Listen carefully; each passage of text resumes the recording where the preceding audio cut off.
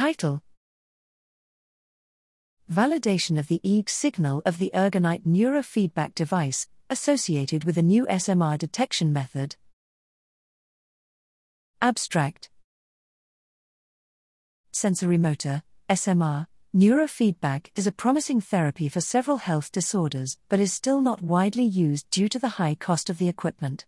URGOnight offers a low-cost solution to democratize these therapies by providing an at-home EEG headband with dry electrodes connected to a mobile application.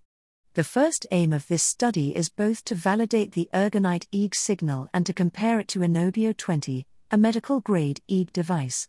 The second aim of the study is to propose a new method to detect SMR rhythm based on its oscillatory properties and discriminate it from alpha oscillations. In our study, we compared the URGOnight headband EEG signal, C3/C4, to Enobio 20, CP3-CP4, placed on subjects simultaneously equipped with the two headbands. All subjects, N equals 33, performed a dual blocking task inspired by Kuhlmann, 1978, based on the blocking effect of movement and eyes opening on SMR and alpha respectively. This task was followed by stimulations to evaluate the frequency response of the two EEG devices. The performance of the EEG headbands was statistically identical for most of the characteristics of the EEG signal, including the frequency response to SP, from 4 Hz to 20 Hz.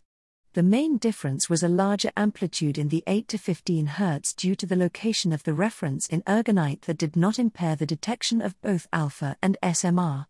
In addition, we show that our new method allows to discriminate alpha and SMR rhythms based on their oscillatory properties with a single recording site, C3/C4.